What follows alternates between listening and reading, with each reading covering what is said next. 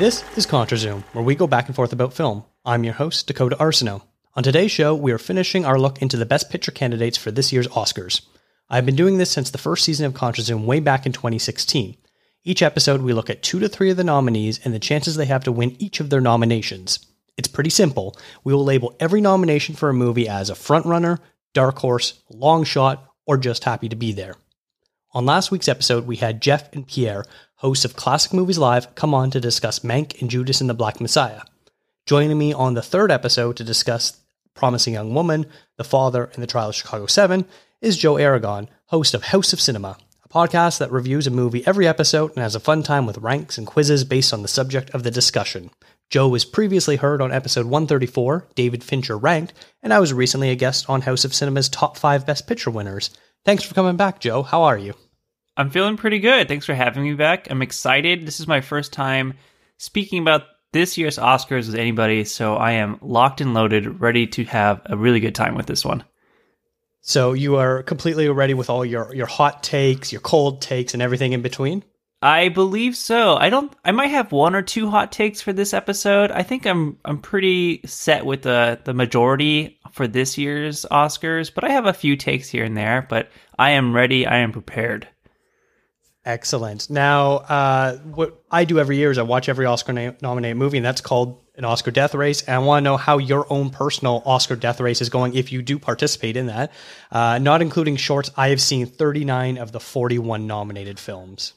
So I also participate in the death race, to some success and to some failure. Of the featured film, I'm probably in the low 30s currently of 41. I know out of including short films, I'm more towards 40. I finished almost all of the short films, most of them last night. That was quite the race. But I'm there. We still have some time. I plan to finish everything by the 25th, but it is the struggle a little bit sometimes. You think you're going well, and then all of a sudden you're less than 2 weeks out, and you're like, "Crap! I need to watch about a dozen movies." Yes, we're about 2 weeks out, and I'm looking at it. I'm like, "Wow, I need to watch Eurovision and Love and Other Monsters." I'm like, I don't know if I really wanted to watch those movies, but I'm gonna do it. I'm gonna do it. The best is when you are watching a movie that's only nominated for a song that's in the end credits. Oh no! Is there one like that on there? That's there's unfortunate. a few of them. Yeah. Oh yeah, boy! The Life Ahead is one of them. Let me just quickly look it up. Yeah, that's the only one where it appears at the very end, because at least the Eurovision song appears a couple times throughout the film. Okay. And so it's actually a part of it. And whereas the other ones, Judas and the Black Messiah, Trial of Chicago 7. And One Night in Miami have other nominations as well. Yes, exactly. So those were easy to catch up on, but there's a few other ones. I think the Tom Hanks ones, Greyhound and News of the World, I just haven't gotten to yet, but I'll get to those. I'm excited for those. So it's a race. It's a death race for a good reason, but I'm excited. It's always a lot of fun to do. Awesome. Now, I guess before we start, I know we ranked our favorite Best Picture winner since 2000 on your show, and I'll link to it in the show notes. It was a really fun discussion we had, but I want to know if you have any other favorite Best Picture winners from all time. From all time, that's a good question. I really do like the winners that we've had in the past 2000s, but if we go earlier than that, I have to admit, although I know a lot of people disagree with this win, personally, Rocky is my favorite movie of all time. It did win Best Picture that year. To many people's dismay, it beat Taxi Driver, which I know probably is the correct winner for that year, but I have to admit what I love, and I love Rocky, and so that is probably my favorite Best Picture winner of all time. I won't hold that against you. We'll still be friends, even if, Thank you. like that one. Thank you. I know it's a little cliche, but hey, it kicked off the underdog story. It's why it's so popular now. It's iconic for a reason, and I personal connection with it. So that is my favorite movie. Well, that's fair. All right, so let's get into this. As I said at the top, we're going to go over 3 different films, Promising Young Woman, The Father, and The Trial of Chicago 7, and look at each of their nominations to see what they have. So first up, we're going to talk about Promising Young Woman, which has 5 nominations, including Best Picture, Best Actress, Best Director, Best Original Screenplay, and Best Film Editing. Every week, I go to a club. I act like I'm too drunk to stand. And every week, a nice guy comes over to see if I'm okay. You okay? You are so pretty. I am a nice guy. Are you? 1, 2, 3, 4. I will read the nominees that they're up against, but obviously I'm not going to repeat Best Picture every time. So we're going to start with that for Promising Young Woman. And if you don't know by now, the fellow nominees in that category are The Father, Judas and the Black Messiah, Mank, Minari, Nomadland, Sound of Metal, and The Trial of Chicago 7. So this is going to be a very, very divisive film. I have a feeling that when we're talking about voters, we're going to have a section of voters that this is probably going to be, their number 1 or number 2 film. And then there's probably going to be a large portion of the Academy, cough, cough, old white men, who are probably going to put this at the absolute bottom of their ballots. And because Best Picture is a preferential ballot, do you think this is really going to impact it? And where do you think this might end up falling? Definitely. I think that what you said is spot on. I think that it will strike home for a lot of voters and definitely top their ballots at the top of the list, 1 or 2. I know personally, I'm not a voter, but I know personally for me, it topped my list at 3. But like you said, there are a good chunk of voters out there who are still a little bit part of the older generation, I guess you could say, where this would probably fall on the lower end of the scale. And with that kind of split, this will definitely fall kind of on the wayside, unfortunately, I think, because of just how divisive it's going to be. Yeah, I agree. I look at this and I consider it maybe a bit of a dark horse, but if it is a dark horse, it's on the lower end of that and maybe even trending closer to the long shot category. A lot of things are really going to have to go right for this movie in order to sort of find a path forward to win. It seems like almost every year there's a type of movie where you need to have an opinion on it because that's what the movie is really putting out there. I look at something maybe like Joker from last year or 3 Billboards Outside Ebbing, Missouri, where it just elicits such strong responses. And I've seen some pretty negative feedback from women too on the internet as far as the way that they feel that the movie represents traumas that they may have gone through or known people that have gone through as well. So it's definitely one that's not just, men who feel all men are bad sort of thing where they don't like it. There is going to be vocal critics on basically every portion of the Academy where I think it's really going to depend on your own personal experiences. And because of that, I find it really tricky to sort of predict where this is going to end up. I agree completely. I think that it would be, you can't assume that every woman's going to like this movie because it's a pro-woman story or anything like that. There are definitely critics on both sides, men and women. If I were, I was looking through this list here, I also wanted to give this the dark horse, but I'm leaning more towards it being a long shot. As much as I personally love it and I would love to see it succeed, I lean towards more it being kind of a long shot here. There's just there are a few other movies in this category, a little bit more safe, maybe a little bit better to some extent, or more powerful, that isn't as divisive. And so this movie feels to me like it probably fits better in the long shot category here. Mm-hmm. Okay. We'll move on to the next category, which is Best Actress for Carey Mulligan. And she's up against Viola Davis, Andra Day, Vanessa Kirby, and Frances McDormand. This is a bit of an interesting category where I feel because Frances McDormand just won so recently for 3 Billboards Outside Ebbing, Missouri, does that potentially take her out? Even if Nomadland does look to be the quote-unquote favorite to win Best Picture, does that leave room for Carey Mulligan to sort of sweep in there and get the Oscar herself? Because the other films, I wonder if they have enough to really put the momentum forward. Due to the actual quality of the film. I know they're either mixed or not very well received in the case of The United States versus Billie Holiday. So because of that, I would put Carey Mulligan as a front runner with the caveat of only if the Academy believes that Frances McDormand won too recently. I 100% agree with this as well. Whether or not Frances McDormand's recent win will affect this is kind of up in the air. I think that it may come into play. There may be people out there who say, it's Frances McDormand. She's already won one. She's been pretty prolific her entire career. She's obviously put out a lot of great films. especially in the past couple of years, and beyond. And Carey Mulligan, this is it. It feels like a good point for her to win in her career. I think despite the fact the movie itself being divisive, I think a lot of people can agree she is fantastic in the movie. I don't think it matters almost if you cared about the message. She is quite stunning and really phenomenal in this movie. I agree she's a front runner. I think that the rest of her fellow nominees are great, but maybe the movies themselves not living up to the hype. Like you mentioned, the United States vs. Billie Holiday.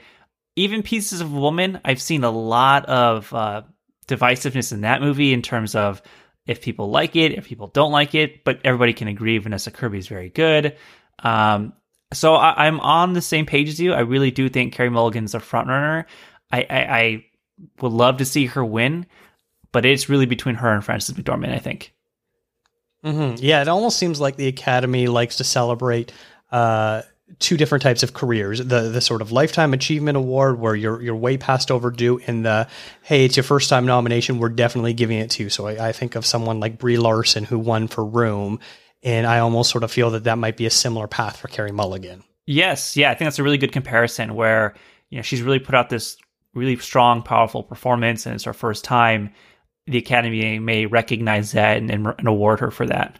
All right, so we'll go on to the next category, which is Best Director. And the other nominees are Lee Isaac Chung, David Fincher, Thomas Vinterberg, and Chloe Zhao. This is also a bit of an interesting one. I like when Best Picture and Best Director do not go to the same film, frankly, because I don't think they always mean the exact same thing.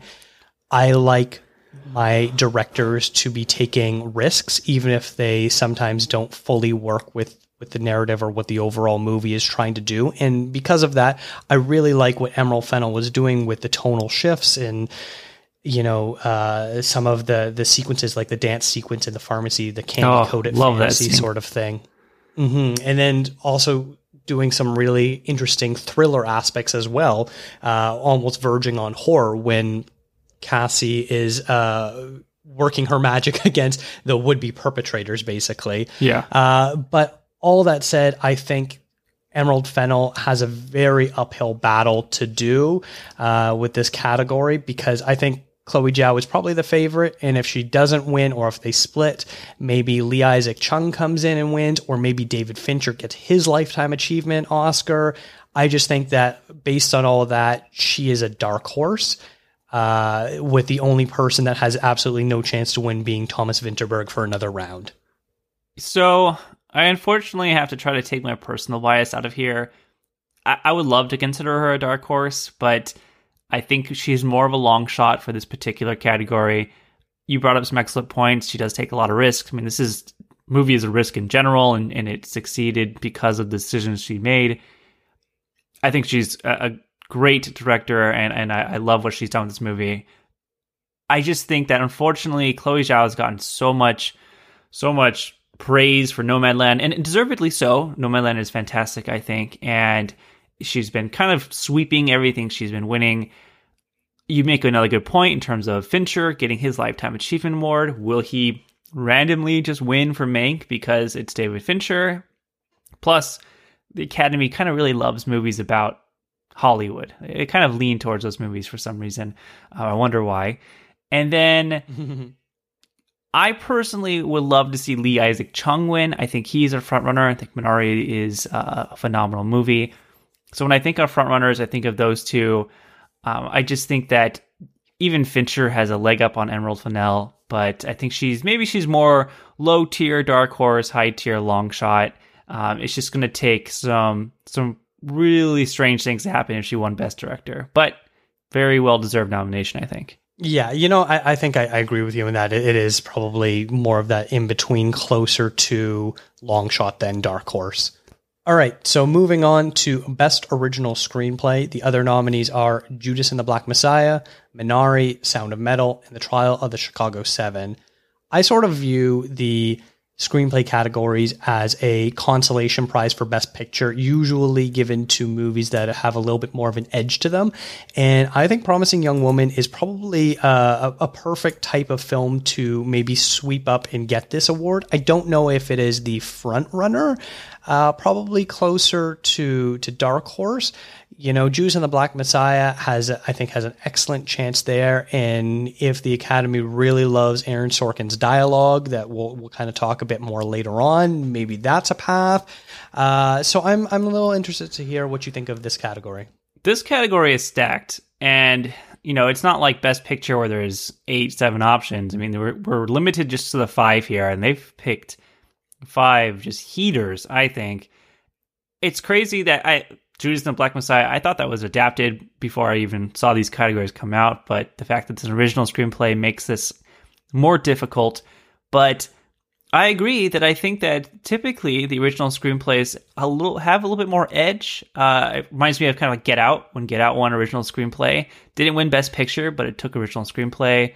Pulp Fiction took original screenplay. So these are movies a little bit more edge that weren't safe enough to win Best Picture, but they're like, hey, let's give you Best Original Screenplay.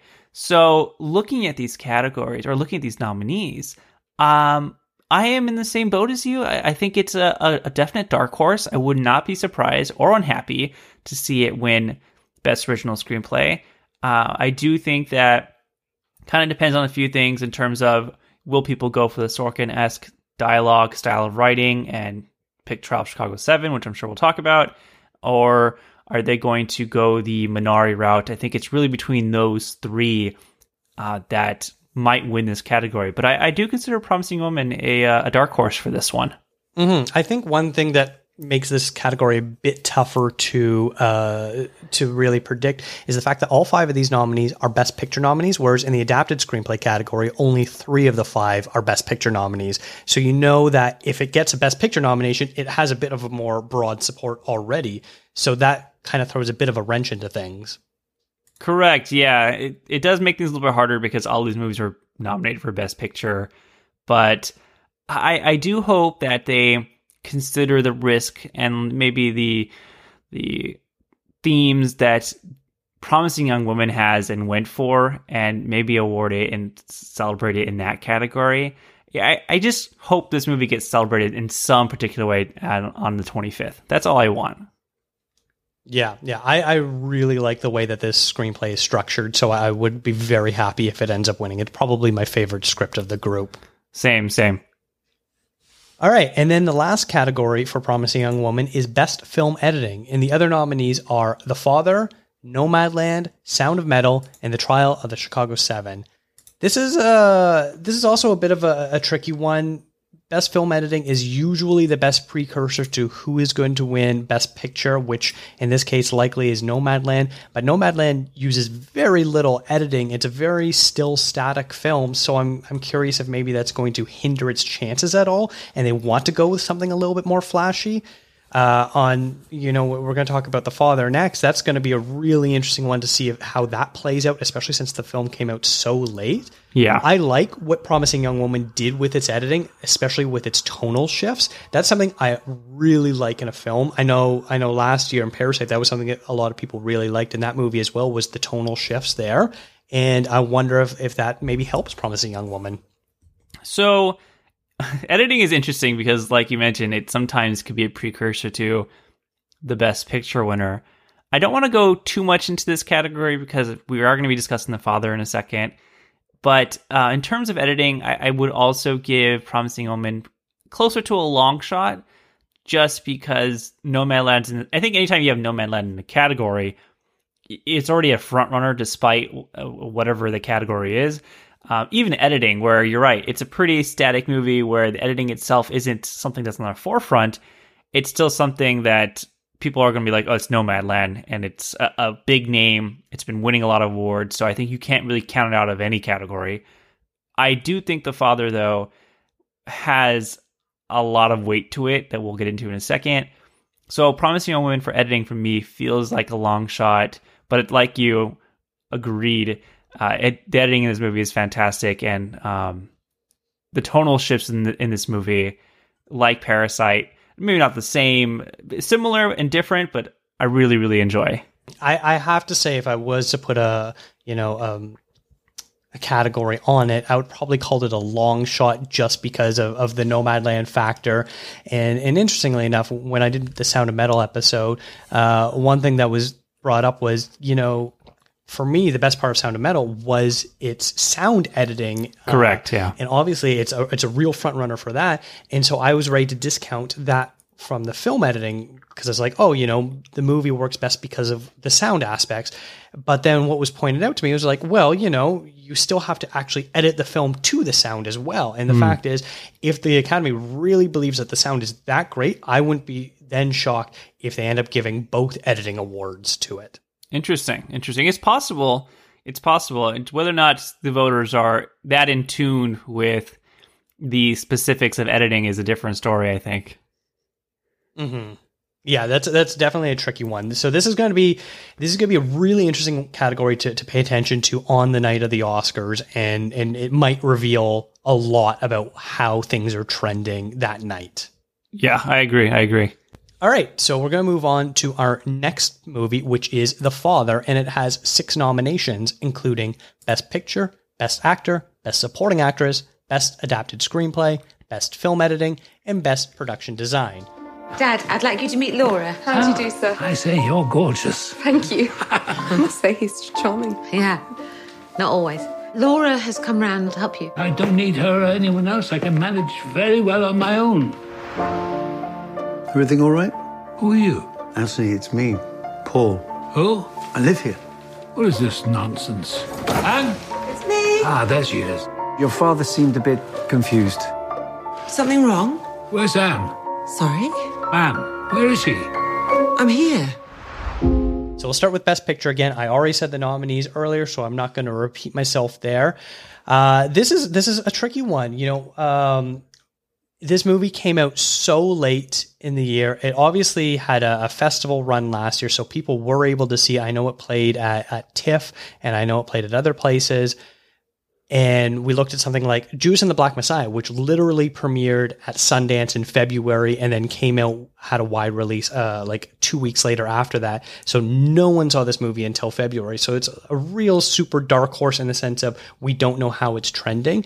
I feel like The Father is in a similar level of it's really hard to gauge what the interest, appreciation, love level of this movie is. One that I really, really loved and was blown away, and I would be super happy if it wins, but I don't think it has enough buzz behind it. So, yes, this movie came out very late, and it, like you said, I had to watch everything else up to this point. I had seen 7 of the 8, and I was like, all right, I'm ready for The Father.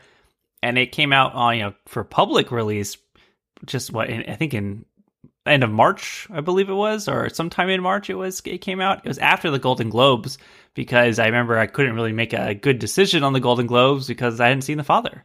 And you're right, it's hard to judge something when you can't really get a good public consensus on how people are feeling about it. And now that we have, it's still March to April. It's not that long. I like The Father a lot. I did rank it last in my top when I ranked the best pictures.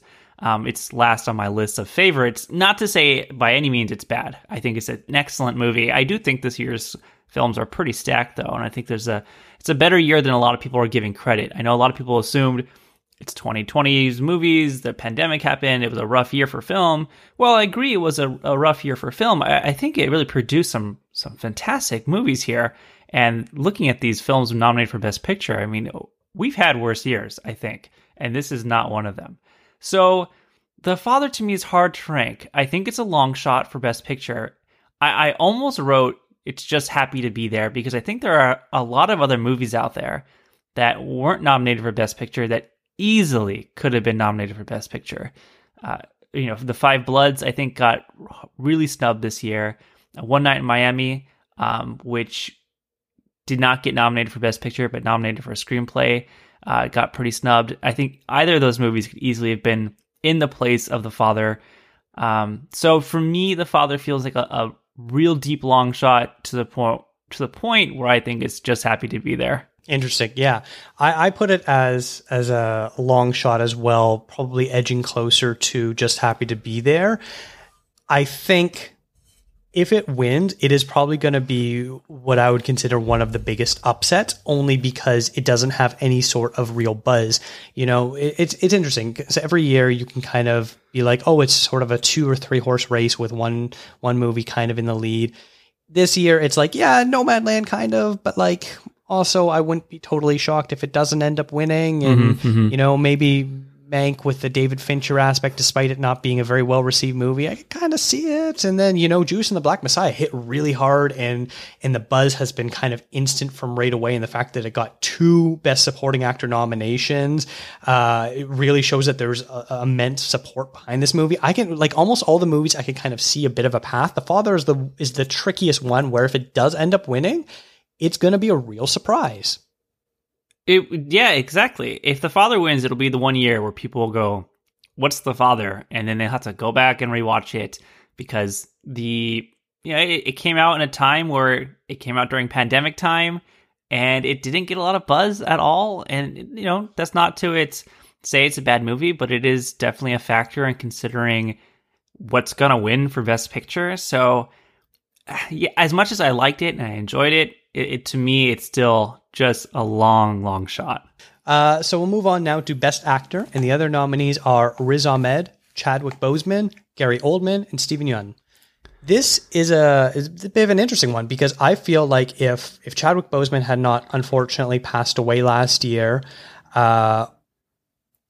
or this movie was not in contention, I absolutely believe Anthony Hopkins would win this. I believe he is going to be a very close number 2. And so in that case, he is a dark horse that, assuming if Ma Rainey's Black Bottom does not have the love we maybe have, we think it has, or Chadwick Boseman does not have the support we think he might have, I can absolutely see Anthony Hopkins being next in line to get the Oscar. So, opposite of what I was saying about the actual movie itself, where I think it's a long shot or Just Happy to Be There, yes, Anthony Hopkins is definitely a dark horse, maybe even a front runner to win this category. I really think it's between Chadwick Boseman and Steven Yeun, and then right behind Steven Yeun, I think Anthony Hopkins is there. I think Steven Yeun has gotten a lot of hype, especially in the last 2 or 3 weeks since his nomination. People are recognizing the fact that first Asian American male to be nominated for Best Actor. I think that carries more weight than a lot of people are thinking it should. So I think he's also a front runner, but Anthony Hopkins in this movie is absolutely phenomenal. He is fantastic on all levels. It is why the movie is so good. It's because of Anthony Hopkins. So if he were to win this, no part of me would be shocked or upset, because he is really, really amazing in this movie. Like you, it's likely going to go to Chadwick Boseman, who I think was probably the best part of Ma Rainey. I enjoyed Ma Rainey to the extent that I put it on and it was an easy watch. But I think Chadwick Boseman was the best part about that movie, hands down. His Oscar moment, if you want to call it, in that movie, really, really powerful. But for me, if he doesn't win it, I think Steven Yeun could win it. And then I honestly would not be surprised if Anthony Hopkins takes this award, though. The only thing I think holding him back from taking it is, well, he's a seasoned veteran. He's won that award before. Do we need to give it to him again? Is maybe the mindset that might be going through some voters. Mm-hmm. I think because his only other win came in 1991 for Silence of the Lambs. It's been so long. It's been 30 years now. That might have something in his favor where it's almost like, well, he's overdue. Out of this category, I think Gary Oldman is the only one that has absolutely no shot, only because he just won recently for Darkest Hour. And, you know, if we take the Chadwick Boseman part out of the equation, even Riz Ahmed, I think, has a fairly equal shot between Steven Yeun and Anthony Hopkins to really kind of sweep in there. All this with the caveat being that Chadwick Boseman very likely is going to be the one that wins it, of course. Yeah, he will be. Like I said, I'm not going to be unhappy if Chadwick Boseman wins, because I think his performance was extremely powerful. The scene that I'm referencing was really great, and it's a part of Chadwick Boseman I hadn't seen before in movies, so I'm a big fan of him in that movie, and his untimely passing will have an odd effect on this for sure. So he's been winning every award up to this point, so I don't expect it to not go to him. Okay, moving on to the next category, Best Supporting Actress. The other nominees are Maria Bakalova, Glenn Close, Amanda Seyfried, and Yoo Jung-yoon. So similarly with Best Actor, where I feel Gary Oldman is the only one who does not stand a chance, I would say Olivia Colman is the only one that does not stand a chance as well in this category, since she just won for The Favorite a couple years ago. And as good as she is in this movie, she does not have that big of a part. She probably is the most true supporting actor in all of this category. All the other ones are basically either co-leads or scene stealers. And Olivia Colman doesn't really have either of those things going for her. So for me, she's absolutely just happy to be there. Okay, well, I'm really glad you said that, because I thought that might be my hot take. So I'm really glad it's not, because I looked at this list and she was good in the movie, but to me, she wasn't great. I mean, in The Favorite, she's great. In this movie, she's good, I think. Compared to her nominees, she's definitely just happy to be there.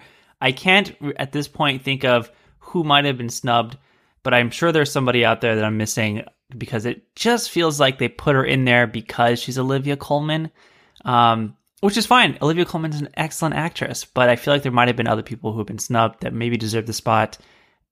It's just, in this movie, it's an Anthony Hopkins movie. It's him from start to finish that really carries this movie. And you're right, she's not really in it. And when she's in it, her scenes aren't particularly powerful or well acted, or the need for well acted.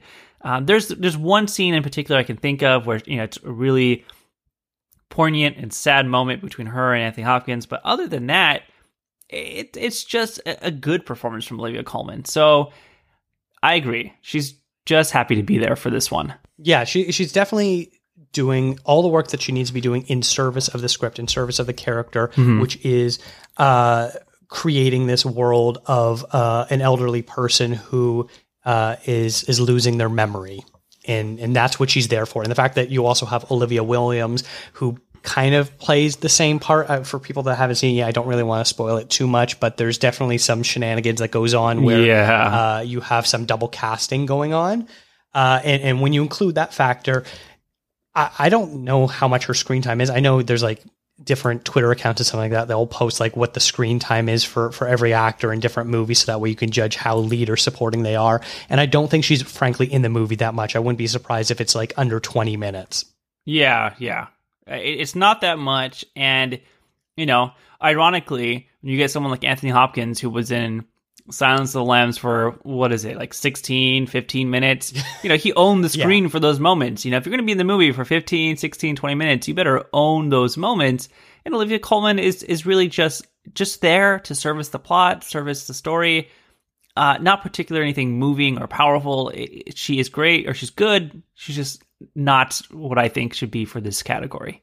Okay, we'll move on to the next category, which is Best Adapted Screenplay. And we've got Borat subsequent movie film, Nomadland, One Night in Miami, and The White Tiger. The White Tiger is the only one of this group that I've not seen yet, so I can't really talk that much about it. But the fact that it only has one nomination, I'm probably going to assume that it's probably closer to the long shot or just happy to be there category. But as far as this one goes, I also believe it's probably in the long shot category. You could possibly say that Borat subsequent movie film could maybe walk away with it just because that might be its only win, and it's kind of rewarding Sacha Baron Cohen for being a double nominee, although that would be for another movie as well, which we'll talk about in a little bit. But obviously the real front runner is Nomadland, with maybe One Night in Miami playing spoiler. So I can tell you, I have seen White Tiger. It is definitely just happy to be there. It is a fine movie. It's not a bad movie. It's just a fine movie, in my opinion. I would agree with you, though. Nomadland, again, is the front runner. I do think One Night in Miami, though, is a strong second, with Borat being a strong third.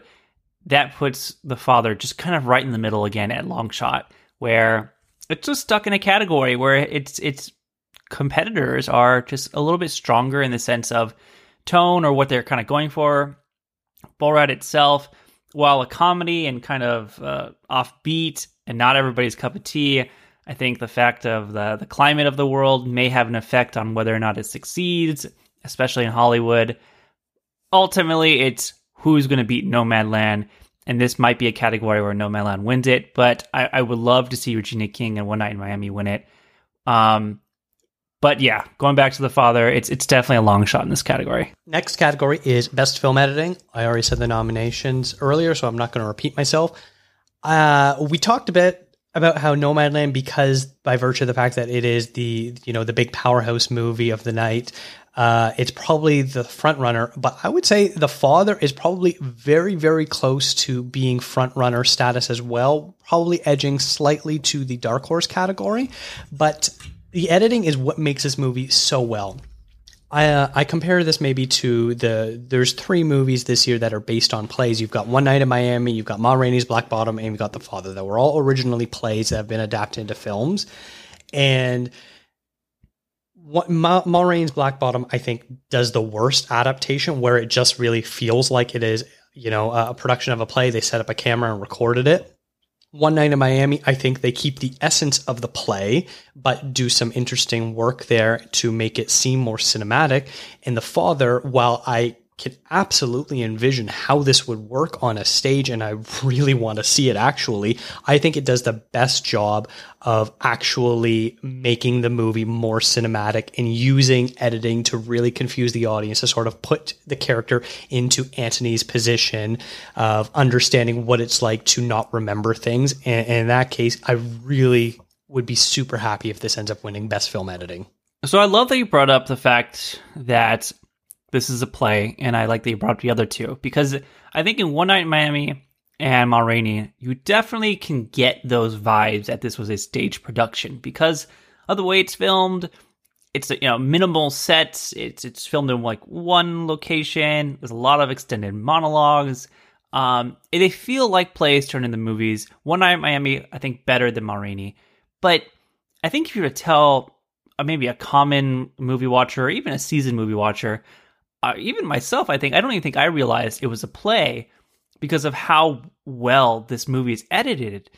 It is something. And it's why it's so good. The editing in this movie makes it at points, and I don't want to give too many spoilers, but there are points where I'm watching this and it feels like a thriller or it feels like a horror movie because of the way it's edited. And I think it's fascinating that it's able to really achieve this from a stage production. I like you, would love to see a stage production of this because I would just be so beyond thrilled to see how they accomplish it. But in the movie, it works so well to a point where I could not believe what I was watching. I was thrown off at first, but once you really get into it, it is quite an achievement. So if it won Best Editing, I think that would be completely well-deserved. I agree, it's a dark horse, but it is something to keep an eye out for. Yeah, for me, there's like one scene in particular that just like absolutely blew my mind. For anyone that's seen it, it would be the dinner table sequence where Antony, peers around the corner and he sees his daughter and her husband having a conversation about potentially putting him in a home, and then they see him, and then they stop the conversation, they sit down, they have dinner, and then he leaves the room, and then he comes back, and it's repeating itself, and just like kind of blew my mind of the way they structured that scene. Oh, it was yeah. all done because of editing. Oh, yeah. It is flawless. It's so seamless. I feel like when I watched that scene, I was like starting to catch on. The dialogue was repeating itself, and I was like, is this happening again? And then it is very good. It gives me chills just thinking about that scene. So I agree with you. So we're going to talk about the final category for this movie now, which is Best Production Design. And the other nominees are Ma Rainey's Black Bottom, Mank, News of the World, and Tenet. Frankly, I have no idea why Ma Rainey's Black Bottom got this nomination. I'm sure it must have been very difficult to make that cold, empty basement. Yeah, maybe. Or recreate a recording studio. So, frankly, that is just happy to be there. I have no idea why it was there. The Father, despite the fact that it only takes place in one room, I love the fact that they utilized, not one room, one set, one location. I love the way they utilize that house where you aren't really sure of what the orientation is, what direction is the bedroom, where's the front door, what's the living room. That all kind of played in. And the fact that things were changing subtly from scene to scene really helped add to the confusion aspect. I don't know if it's going to win, but I would absolutely love it to. I would probably put it, once again, much like film editing, a very strong dark horse. So I love the production design in this movie. Agree, Ma Rainey is probably in the just happy to be there. I can't comment on News of the World because I haven't seen it just yet. Probably will get to that later this weekend. But the production design in The Father, I think, is really subtle, but really powerful. Like you said, the house itself is almost its own character. It is identifiable at times, and other times I'm like, are we in the same place? Because it changes so often, but they keep little things here and there to make you think you're in the same place, and they change things. They take a painting down, they change colors. It's a really important aspect of the movie because it makes us feel like Anthony Hopkins' character, where are we forgetting certain things? Are we misremembering certain things?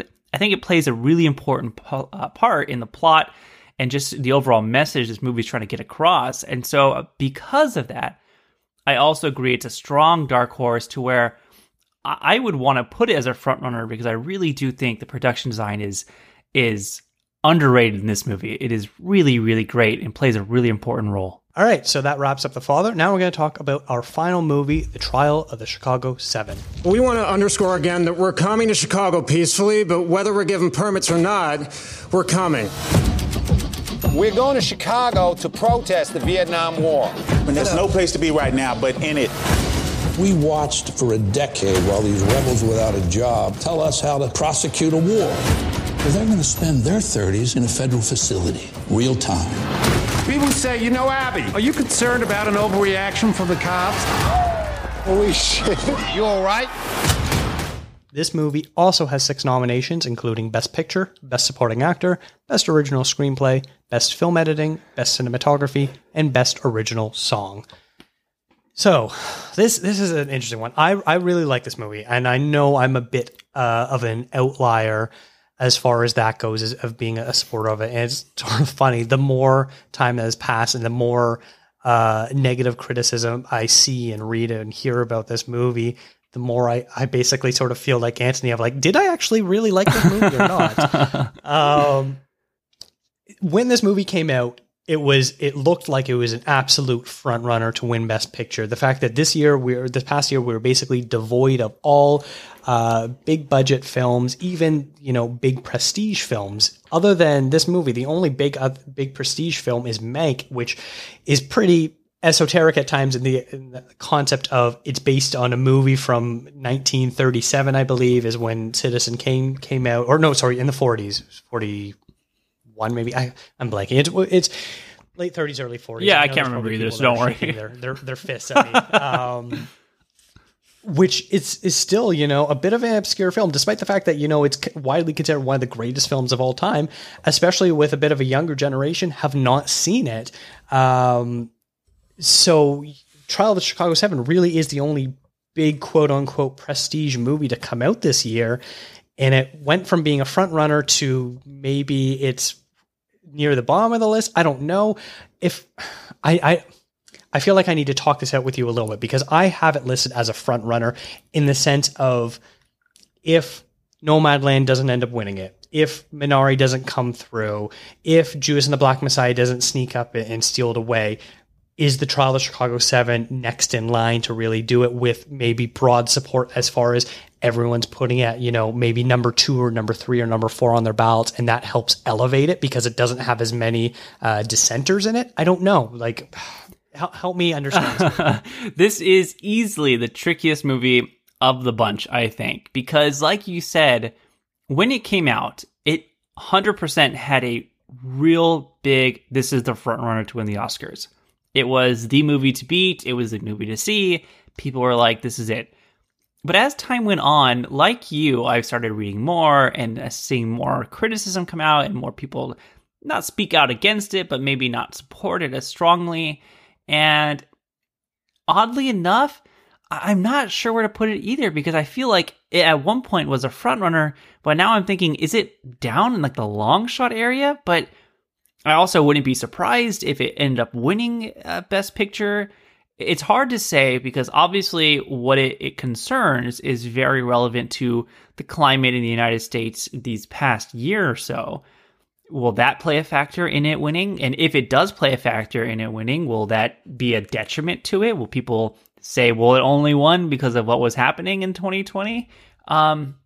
It's really, really hard to put any judgment on this movie. When I watched it, I loved it. And I haven't had a chance to watch it since my first watch, but I'm wondering if I'm going to like it a second time. I mean, I'm going to admit I am a sucker for anything Sorkin. I love his writing, and I just watched Steve Jobs for the first time recently. I fell in love with that movie. I absolutely love what he does. So I'm a little bit biased in the sense that I really enjoy everything Sorkin does, but boy, it is really difficult to put a rating on this because I just don't know where it's going to fall. But like you said, Nomadland feels like it's an obvious frontrunner. Minari feels like a frontrunner as well. I think it's between those two movies. Mank itself, I love Mank, and I was really surprised by the amount of people who didn't like Mank, but you bring up a good point that it's about a movie that came out in a year that both of us don't know, sometime in the 30s or 40s. And it's a black and white movie, which sounds dumb, but may turn some people off immediately to watching it. And it concerns a subject that if you haven't seen Citizen Kane, you may not really care. The performances are great, but if you just haven't seen Citizen Kane, you just may not want to watch it, or you may not even understand it if you do watch it. So it's a really niche film where I personally love it. I thought it was going to be the front runner to win this, but now I'm looking at a list. I'm like, I don't think so anymore. Gosh, Trial of Chicago 7 is a hard one to pick because I think it really resonates well with younger audiences. I've seen a lot of younger people who watch this movie and find it really powerful. Maybe because it's very informative. It tells the story that a lot of young audiences maybe haven't heard of. And that's great. It's important. I think that's an important aspect to it. So I just don't know. This is tough. I put it in the long shot, but then I'm thinking to myself, if it won, I would not be surprised. So this is tough. I'm glad you're having as difficult time as I am. Yeah, I really, really am. Yeah, it's one of those things where I'm typing my list up in preparation for this. I'm like, oh yeah, long shot. And then as soon as I start thinking about it and talking about it, I'm like, man, I really don't know what I'm talking about. And it's so tough because right now with this exercise, I'm trying to remove my own personal opinions on the movie and, how I rate it so highly and things like that. And where will the Academy as a voting block, what will they do with it? And that is the absolute trickiest thing to figure out with this film. I can understand the rest of them, where they're probably going to get support from, whereas this one almost seems a little bit trickier, especially since I don't want to say thematically they're the same, but Judas and the Black Messiah also kind of tackles some similar issues, considering the fact that Fred Hampton is a character in both of these movies. So you can see if you're going for sort of the social justice movie, Judas and the Black Messiah, I think has a bit more support because it's a bit better made and it's got some very strong performances as well and stuff like that. So if they're together and you're, trying to rank them, I'd have to assume that Judas and the Black Messiah will get ranked higher. I agree. I agree. Maybe? Yeah, that's you make a really good point that correct. It may not be the same movie, but they do tackle issues of social justice and just in different terms of different history points in our history. It's hard to say. Trial of Chicago 7, it just won the Best Ensemble Award at the SAGs, which I think is something we can't ignore. That is typically a good indicator as well, that it's performing well at the award circuit. The performances in this movie, I think, are absolutely fantastic. I think we're going to talk to them in a second, but I think everybody really is on their A game in this movie. So every good point I point out about Trial of Chicago 7, I feel like there's an equal, maybe negative point. So it's just it's really hard to place this movie. Okay, I think we've consternated enough about this film because we could definitely keep going as far as that category goes. We'll move on to the next one, which is Best Supporting Actor for Sacha Baron Cohen, and his other nominees are Daniel Kaluuya, Leslie Odom Jr., Paul Raci, and Lakeith Stanfield. Now, I mentioned it a little bit when we were talking about adapted screenplay, how Sacha Baron Cohen is one of about a dozen people that wrote that Borat subsequent movie film. And I wonder if maybe that will be the Academy awarding him for both, because I think this is absolutely Daniel Kaluuya's award to lose. And after that, you basically have Leslie Odom Jr. and Paul Raci, who are probably next in line behind that, with Lakeith Stanfield being the only one that's just happy to be there. Especially since there's a little bit of category fraud going on with his nomination. Oh, definitely. And yeah, so I feel like Sacha Baron Cohen is probably a soft 3, hard 4 in this category. I don't really know, and I do know that the Academy likes when people are nominated in multiple categories to basically be like, we're giving you one Oscar. So I think Sacha Baron Cohen in this category is maybe a dark horse, and here is why. I think that Paul Raci and Leslie Odom Jr. both very good in their movies. I think they're both just happy to be there. One Night in Miami really hasn't seen much love besides the screenplay category. Doesn't really have much other categories really going for it. Paul Raci, I think, is just the fact that he's a slightly unknown name. Fantastic in Sound of Metal. But I think because he's not at the maybe stardom level of Daniel Kaluuya, Sacha Baron Cohen, or Lakeith Stanfield, a lot of people may look at that name like, I don't know who he is. He's more of a long shot to me.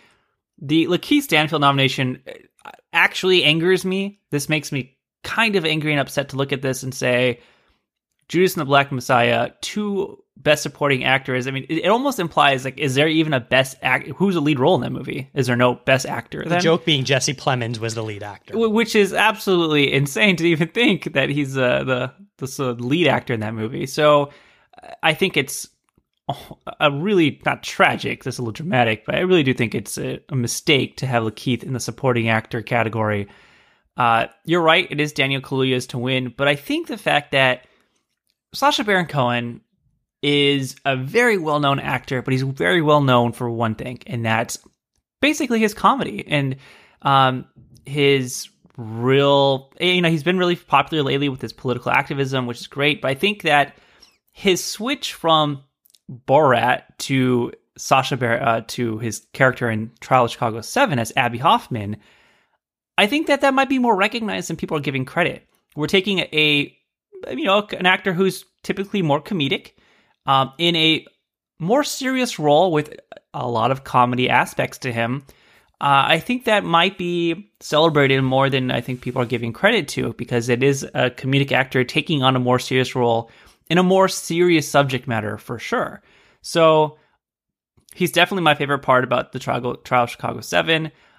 Ultimately, this is Daniel Kaluuya's award to lose, so I don't know if it even matters, but I would not be surprised too much if he ended up winning this, but ultimately it will go to Daniel Kaluuya. It's interesting because I feel like on the actor side of things that we have such locks with Chadwick Boseman, Daniel Kaluuya, and on the actor side of things, it's so up in the air, and I can see basically rolling a dice and picking a winner out of a hat to see who wins, and then they do a rock, paper, scissors off to see who moves on from that round, where I don't know who's going to win. But yeah, the best actor and best supporting actor seem as close to locks of anything it really out does. of the Academy Awards this year. It really does. And that's, I'm perfectly fine with that because I think the 2 frontrunners were excellent. But yeah, this year it feels like a lock for Daniel Kaluuya, but I don't want to ignore how good Sacha's performance was in this movie because I think it was the highlight of the movie at points. I agree too. Yeah, I haven't mentioned my feelings on really any of the performances, but yeah, he was the absolute standout for me. I know a lot of people really were hoping Mark Rylance would be the one that would get the nomination for supporting actor. But yeah, I think Cohen was the real star of this film. Agreed. So the next category is Best Original Screenplay. We mentioned the nominees earlier. I love Aaron Sorkin as a writer. His dialogue is top-notch. He might go down in history as the greatest screenwriter of all time, in my opinion. I don't think he's a great director, frankly. Both this movie and Molly's Game, frankly, could have been directed by, I don't know, putting numbers into a spreadsheet and figuring out what is an optimal shot. He doesn't really have the heart and soul that a lot of directors have of creating a really unique visual experience. But that does not take away from his writing. And I think probably the best part of Trial of Chicago 7 is his writing. And I would not be shocked if they end up awarding this, considering the fact that the Academy loves him so much. Yeah, and you're not alone in that feeling. I mean, he wasn't nominated for Best Director. this year's Academy Awards. So I think a lot of people are in that same boat where they love his writing, but his directing is just maybe not there yet, or he hasn't found the right film to really put passion into. I mean, be honest, I love Molly's Game. I think it's super fun. By no means do I think it's like an Oscar and a worthy movie, but I really enjoy watching it. But again, everybody loves the Sorkin writing, and like you, I love it as well. He may go down as one of the best screenwriters of all time for all that he's done. He's definitely created some iconic material in terms of TV and movies. So him winning original screenplay would not be a shocker. I think that he's definitely a dark horse because of... actually, now that I'm looking at it, maybe he's a front runner. I just because of the name itself, he might be a front runner in this one. So would not be shocked if he took this award away. Yeah, he's a very soft front runner for me. Who would be your next front runner for this? I'm curious for this category. That's tricky. Probably Promising Young Woman. Okay. Or even Judas and the Black Messiah. I don't know. I feel overall, I think this is a pretty strong category. I think the only one that doesn't really have a chance is maybe Sound of Metal, just because so much of that story is based on what we hear and what the characters can and cannot hear. And obviously you have to write the sign language aspects, but I wonder if that is going to be a knock against it for voters. Yeah, that's a really good point. I agree. Promising Young Woman is still my lead to win this category. And the other nominees, Minari, Judas, and Sound of Metal, all great, because this is a stacked category. But again, Sorkin, you can never count Sorkin out in a writing category. I think that would be a mistake on anybody's part to say he doesn't have a chance to win. He could basically write anything, and if he's nominated, he has a chance to win. Absolutely. Okay, so the next category is Best Film Editing. We've also already gone over these nominations. This movie does a little bit with the editing as far as doing flashback sequences, especially in the courtroom when they're giving their testimony and you're hearing how they want to present themselves versus how things maybe actually happen. So there's a little bit of editing going on, more so than maybe the frontrunner Nomadland, but comparing it to maybe some of the other films like The Father and Promising Young Woman, it definitely has a lot less of an impact going on for it. So in that case, I'm probably putting it as a dark horse, long shot, probably closer to a long shot. Maybe even if you want, I can make the argument for Just Happy to Be There. But yeah, I guess probably I would say long shot. Yeah, I mean, we've talked about film editing a lot, more than I thought we were going to talk about, but that's a good thing. And it's definitely, for me, in the long shot category, with just touching the Just Happy to Be There category or ranking. It is nothing that really stands out. Like, the editing really stands out in The Father, and it really stands out in Promising Woman. Maybe the lack of editing really stands out in Nomadland, but the editing in Trial of Chicago 7 is not something that I look at and think, whoa, look at the editing in this movie. So it is a long shot. I don't anticipate it ever winning this category, but it could easily be Just Happy to Be There. So the next one is Best Cinematography, and we have not talked about those nominees yet.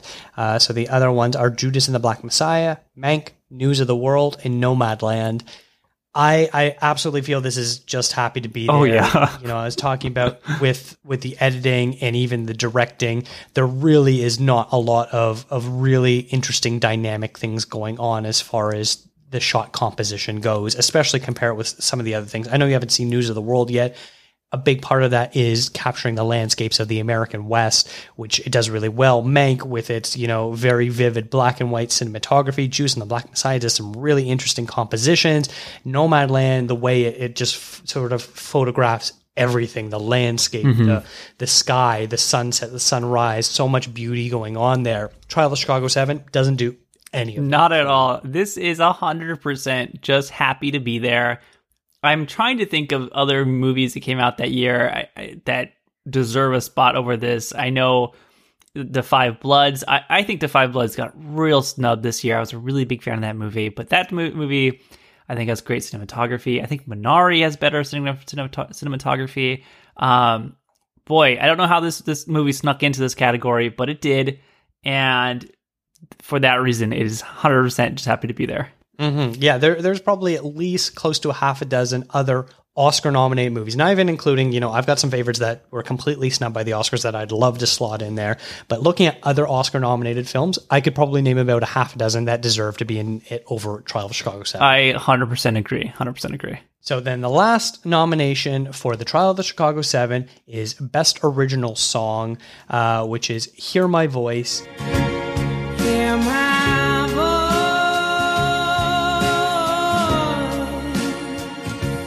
hear my dreams, let us make a world in which I believe. And its other nominees are from Judas and the Black Messiah, Eurovision Song Contest, The Life Ahead, and One Night in Miami. This is always a bit of a tricky category to really predict.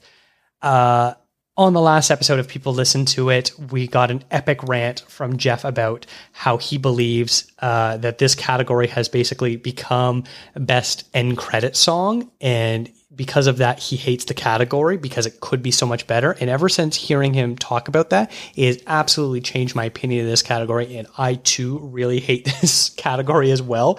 Husavik is the only song that actually is incorporated into the movie properly. The rest of them are end credit songs. So this is hard for me to choose because I know some of these, if you played them for me, I would know it, but none of them really stick out to me. Usually there's one every year that like really sticks out to me as a great song and an Oscar-worthy song. And I would agree with Jeff's assessment that it does feel like an end credit song award rather than giving an award to a song that's been incorporated into the film and woven through the film. I'm really sad they didn't nominate the Wuhan virus song from the Borat movie, which I know a lot of people were kind of joking about that they might do. But I thought that would have been a really funny nomination to get in here because it does play kind of a pivotal role in the movie itself in Borat.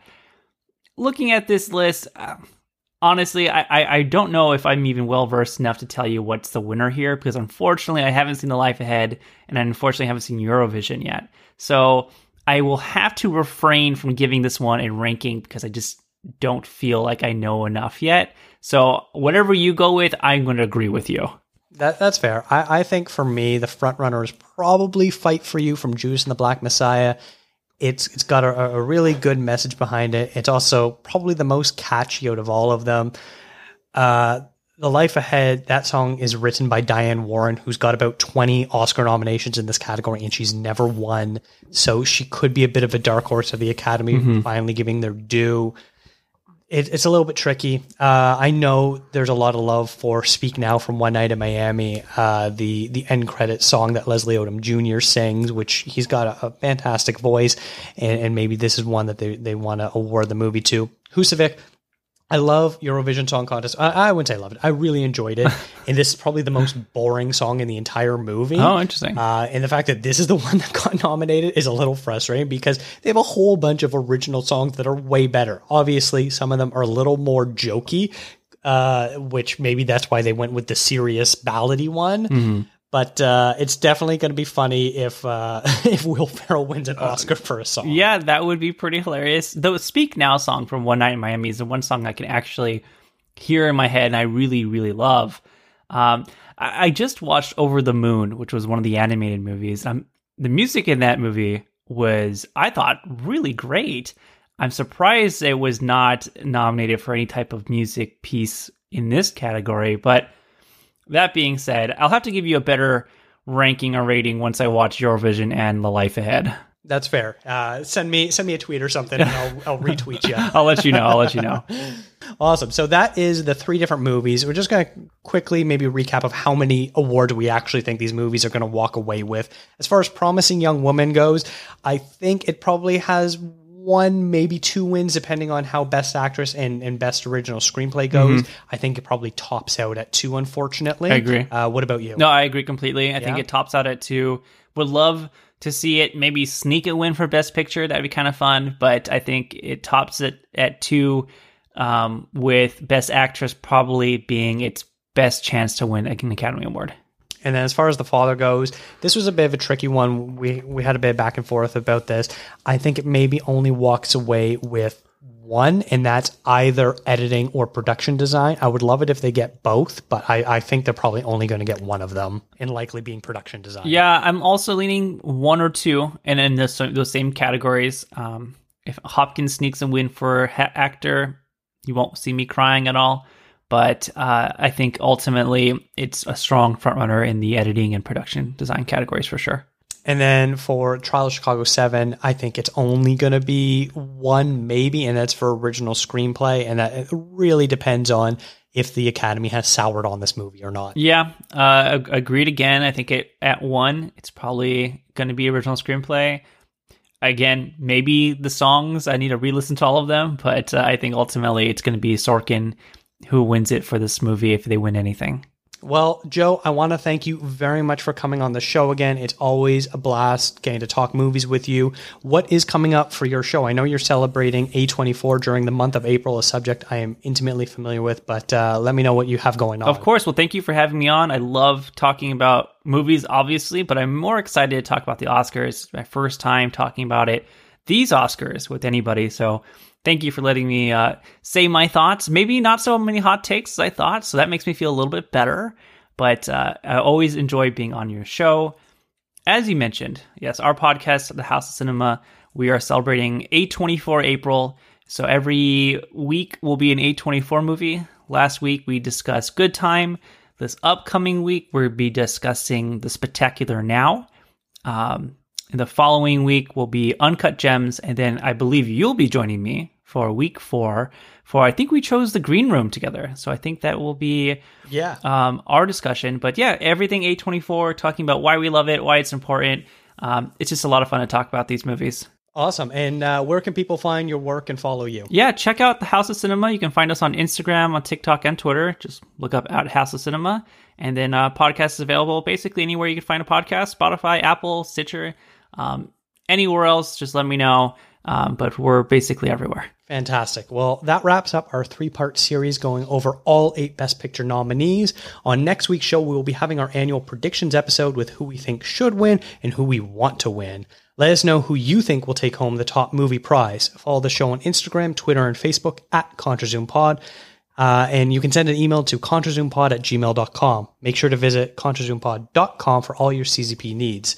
Thank you to Eric and Kevin Smale for the theme music and to Stephanie Pryor for the logo design. If you can rate and review the show wherever you listen to podcasts, it will be a huge help for us to grow and find new listeners. Thanks for listening.